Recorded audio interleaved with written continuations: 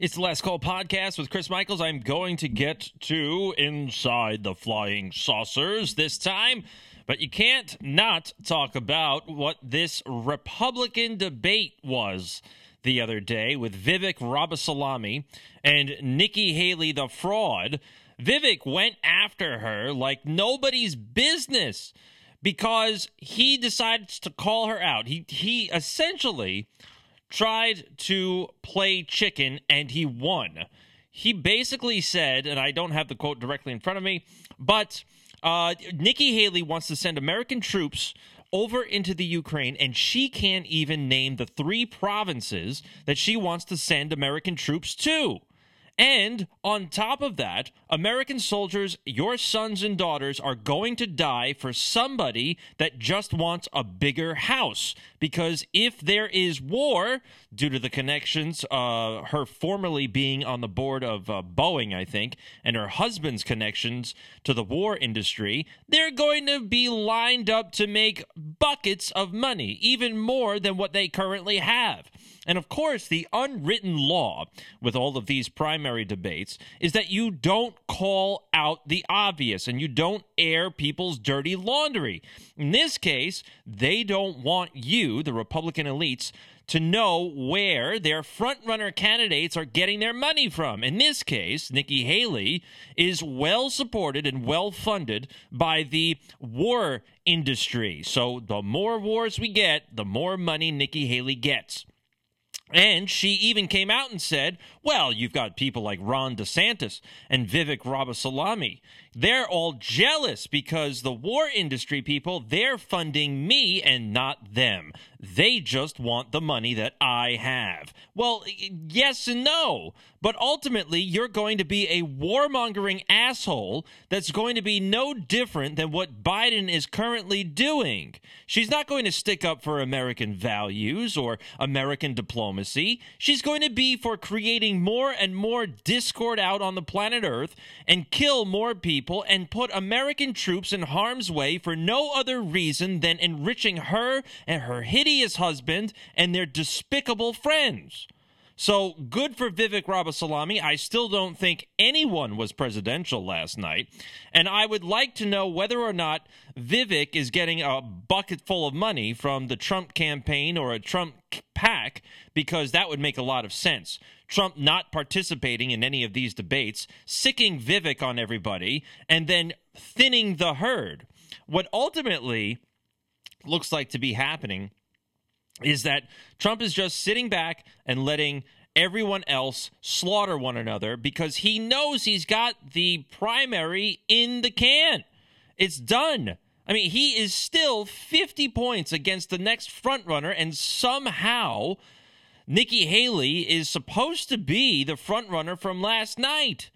I don't know how that happened. I mean, Ron DeSantis, he's just a turd. Get him out of the way. And Chris Christie, that incorrigible dirigible, he needs to get out of the way too. But Vivek summed it up nicely, I think. The real enemy is not Donald Trump. It's not even Joe Biden. It's the deep state that Donald Trump at least attempted to take on. And if you want somebody who can speak truth to power, then vote for somebody who's going to speak the truth to you. That's what he is saying to primary voters. And of course, in the audience, the primary voters that were there are all elites. It's not going to be the regular ham and eggers and lunch bucket Pete's and mouth-breathing knuckle draggers out here like the rest of us. They're all well-paid, all millionaires and skillionaires, and very, very well taken care of by lobbyist groups. So good for Vivek. Nikki Haley, go pound sand. Nobody likes you. Chris Christie, go have a hoagie on the boardwalk. And Ron DeSantis, kick off the heels and just go back to being governor. You failed. Please just go away. Leave us alone. I would love the fact also that Elon Musk is calling out Facebook, or Disney, by the way, because New Mexico is suing Meta, which is Facebook and Instagram and I think WhatsApp, for allegedly enabling child sexual abuse and trafficking, apparently, on their advertising. So remember all of the hand-wringing and bleeding hearts about, oh my God, Elon Musk, he's anti-Semitic, he's allowing hate speech all over X, and this is it, we're going to pull all of our funding because we just can't be around any of that kind of rhetoric. Never mind the same kind of rhetoric coming from pro-Israel and pro-Ukrainian media outlets all over X. They've got no problem saying that they have to eliminate all Palestinians, eliminate all Russians. Putin's the next Nazi leader, worse than Hitler, just like the Iranian leader is worse than Hitler, just like this leader is worse than Hitler. Everybody's worse than Trump's worse than Hitler, or Trump is Hitler, in a matter of fact. So that kind of rhetoric is perfectly fine. But if Elon Musk is dared to be critical and uphold freedom of speech, then that's it. We have to pull the funding. So Elon Musk said that why no advertiser boycott Bob Iger, who's the CEO of Disney. You are endorsing this material. So what is the little background here? New Mexico sued Meta for knowingly exposing children to sexual exploitation and mental health harm. In the court filing, New Mexico's Attorney General's office revealed that it had conducted an undercover investigation creating fake accounts of minors, which were then used to fish for offending content. Meta and its CEO tell the public that Meta's social media platforms are safe. The reality is far different. Meta knowingly exposes children to the twin dangers of sexual exploitation and mental health harm. Meta's conduct has turned New Mexico children who are on its platform into victims, and Meta's motive for doing so is profit. So, unfortunately, this is not surprising to anybody. Does everybody remember what happened during Trump's presidency when we had these very, very bizarre online marketplaces like Wayfair and also Walmart posting these bizarre items for sale with exorbitant amounts of cost, such as a cabinet or a rug, which looks fairly ordinary, going for amounts like $20,000, $30,000, and wouldn't you know it, the type of cabinet, the type of rug had a very specific name in it. And that name, like the Charles rug or the Smith cabinet, those names just happen to be the same names that were found on missing children's lists. So it would be an assumption that maybe they are platforms, marketplaces, they could possibly be enabling child traffickers to sell their product, sell children on their online marketplaces. This is not uncommon, probably. This is not surprising to me. And does everybody remember way back when Disney Cruise Lines, they were advertising snorkeling trips for you and your family when you're on the boat? Oh, we can just drop everybody off at a little island and they can see the fish and they can see the coral reefs. And oh my God, how wonderful is this? You're going to be full of nature and underwater with your family and it's going to be great. Well, do you know what island they were allowing children to snorkel off of in the Caribbean? Why, oddly enough, Little St. James. Now, where have we heard that island from? Oh, yes, that was child trafficker and pedophile to the elite, Jeffrey Epstein's island. My goodness, what are the odds that Disney would take travelers to that specific island? I mean, it's just beyond me. It must be coincidence. So Disney, we all know, is in hot water, thankfully. We don't want this kind of company. We know, especially from its founder, Walter, being well entrenched in the fraternal organizations. Look up the 33 Club. Look at all of the subliminal messaging and some of the cartoons that he did early on. So, I mean, totally unsurprising. But this trend that's going on with X and Elon Musk, this is going to be more and more prevalent into 2024, which is another reason why Ireland is going after Elon Musk and X and trying to force them to censor anything that runs counter to the narrative or that is embarrassing for the power structure, whether that's the political elite, the economic elite, the legal elite, the entertainment, you name it, the elite structure, the people that make up the elite structures within countries. They want embarrassing information censored. They want to be able to rook the public. They want to be able to take advantage of you and me. So that's why they're trying to censor this. But for now, X is trying to push back against this. And I'm telling you, 2024, it's going to be a big deal. You're going to start to see more and more stories come out because these people, these Disney people, the Meta folks, Facebook, Instagram, they're not on our side. They're on the side of big business and these elites. And these big business people and elites, they want somebody like Joseph Biden, Hunter Biden, Nikki Haley, maybe even DeSantis on a rainy day. Those are the candidates that they want because they know that those candidates don't speak for us. They don't care about us. They're going to do whatever it is that the big industries want them to do, and our rights, our lifestyles be damned. It doesn't matter. Okay, Inside the Flying Saucers by George Adamski. Now, this was written in the 50s. I believe it was written in 1952. This is the second book. I think he wrote a trilogy, so there's 3 of them. This is, like I said, the second out of 3. But there was something very interesting. First thing you have to realize is that George Adamski is not going into these flying saucers against his will. He's actually welcoming it. He has relationships with some of these people, assuming this is all true. He has relationships with some of these travelers. And it's not what we see all throughout the 70s and 80s and the X-Files series and all this. Aliens are not coming down, abducting him, raping him, creating hybrids, and putting implants into him, and so on. This is a very, very cordial relationship. They're trying to give him a larger perspective of what's really going on out in the universe and what's going on in the solar system. Now, there's a lot to all of this, and I'll get to some of the other concepts later on in another podcast. Sometimes we have to fill up the time without going into dead air.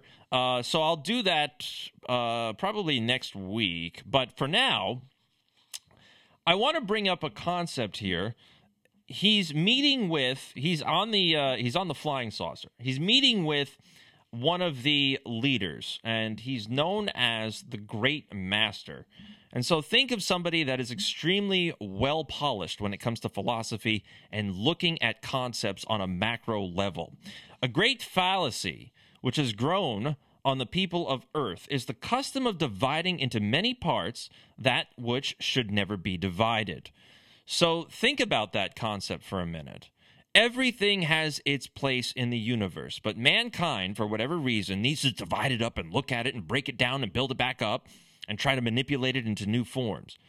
We of other worlds have no such divisions, but realize the relationships and the interdependence of all things. You claim that you are a being made up of 5 senses. You seek to develop these arbitrarily conceived senses instead of understanding and developing those which do exist. In professing that there are powers of clairvoyance, clairaudience, mental telepathy, and extrasensory perceptions, you thereby divide one total phase of expression into at least 4 separate classifications.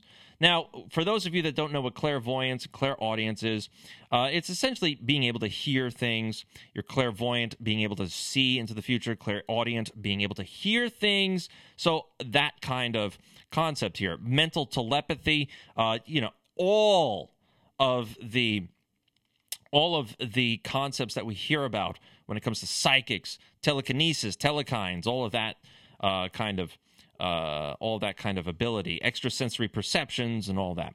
So he then goes on to say, your being was endowed with 4 avenues or senses. Notice this. It's not 5 senses. It's 4 senses.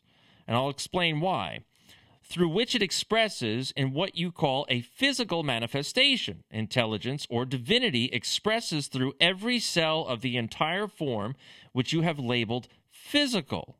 So the 4 avenues are sight, hearing, taste, and smell. So the importance of all of this is that what we consider the sense of touch isn't physical.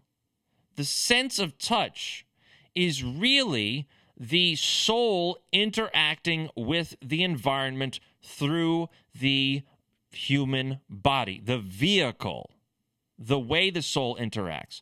So let's go one step further. Sight, hearing, taste, smell. That is all of the senses of the physical body.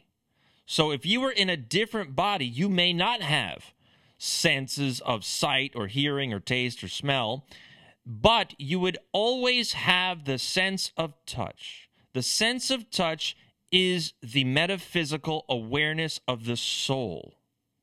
That's a very, very important concept, because once you start to realize that, then you can say, oh, wait a minute. When you're in a relationship with somebody and you feel good, or it's a rough relationship and you feel bad, that feeling can sometimes manifest as physical. So the sense of touch doesn't necessarily have to be physical, right? So we have to get away from this concept of sense of touch. It's actually a sense of awareness. The sense of awareness is actually emotional as well as physical. That is an extremely important concept. And if true, talk about making love. Making love are two souls trying to essentially come together, har, har, har, and they want this sense of awareness that divides us to become one. That is extremely important to realize. He continues, touch is the intelligence that precedes all others. Once again, the concept of touch is really intelligence, it's really awareness. You must admit that when conception of a form takes place within a form, the mother-to-be knows that not what it is to be done for the perfect construction of another body, yet the conception grows towards a complete manifestation, right? So the mother doesn't exactly know, or, maybe we know now scientifically, but we don't necessarily know how all of that works. Sperm goes into egg, and then all of a sudden, poof, new body, new form, new soul. And he gives another example about the sense of touch or awareness. When the body to be born was ready to make a change within the mother neither controlled nor instructed this action. This proves that each operates in the field of sensation or feeling independent of the other, yet they arc within a body. Also proving that this thing called touch or feeling is acting in the field of intelligence. So the sense of touch and the sense of feeling is intelligence. In other words, it is your soul interacting with the environment through your body. The body, which is divine, allows the soul to understand and reveal itself to the world. It's an incredible concept if true. When you take this into consideration for the purpose of analyzing, he continues, the sense of touch is recognized as a cardinal one, part of the all-inclusive intelligence, for it is a feeling. And a feeling, as you know it, is a state of alertness or conscious consciousness. When the body becomes unconscious, it does not recognize anything like touch. In other words, you can beat up the body that's unconscious and nothing would happen to you. You wouldn't feel it. On the other hand, if one loses the eyes, loses the hearing, taste, smell, but retains the sense of touch, which is consciousness, one is more or less alive and intelligently operating. And when the body is then struck with something, it feels that touch or hurt where it did not in the previous state. The sense known to you as touch, which is the soul or the life of the body, the human body, is actually constructed for services that its minerals and elements will render through the four major physical avenues of expression, so the other four senses, while the fifth, touch, is a universal one which gives sensation to the other four. Once the touch sense leaves, the other four have no power of sensation or operation. It is through this recognition or understanding that mineral man rises to a condition of unity with the Father, within the Father, and the Son becomes one. So understand this, that we have something magnificent and we experience something divine every single day, and that is our body. But it goes one step further. The sense of touch, right, or the sense of awareness, right, if we're assuming it's not touch anymore, is actually metaphysical. So everything that you do, everything that you interact with, you are interacting with the divine.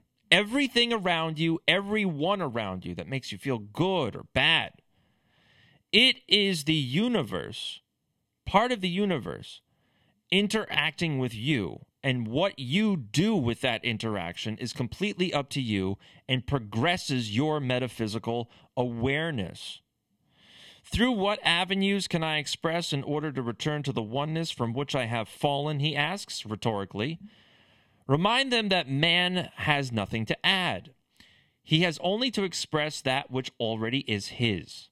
But he must learn to understand what it is he has and live this understanding. The four senses of sight, hearing, taste, and smell will begin to evolve to where they will become more sensitive instruments, not only to serve in what you call the physical world, but also in service of the universal. And the universal includes the physical within itself, not outside it. For everything that takes place within the universe is also within the divine or supreme intelligence. So understand all of that. So when you have an upsetting interaction with somebody, or you meet somebody new, or you think spiders are icky, you have to start conceptualizing that their role in our interaction, in our reality tunnel, is purposeful. What can we observe about the spider? What can we take into consideration when interacting with other people that are notoriously difficult to normally interact with? How can we better ourselves? How can we somehow get a concept across to certain people in a different way, help us become better communicators? Because the better that we communicate with others, the better we feel. And as we know, the sense of touch isn't just a physical sense of touch. It's also an emotional sense of touch. It's how feelings interact with one another. That's why when you're in love with somebody, you know, that new puppy love, you get butterflies in your stomach, they probably have the same kinds of feelings. It is our awarenesses interacting, not just on a physical level, but on an emotional level, which ultimately turns into an electromagnetic frequential level, which is why when you walk into a room, you feel the heebie-jeebies if you're standing in the room with a ghost, or if you feel like somebody's talking about you, you pick up on that. It is all the divine interacting with the divine. And so we should welcome these environments and these people and other, name it, plants, bugs, animals. We should welcome them into our universe because it's all connected. They're interacting on their own way with their own awareness. It's a very important concept. I wish I can develop it more in the time that I have, but that's it. Next week, I will be back as always, and I'm probably going to start tapering off for the end of the year because, I do 4 podcasts a week. I mean, what more do you want from me? It's the Last Call podcast with Chris Michaels. As always, you can like me, find me, share me, Last Call Caravan on your social media platforms, Last Call Podcast with Chris Michaels on all of your podcasting platforms. Until next time.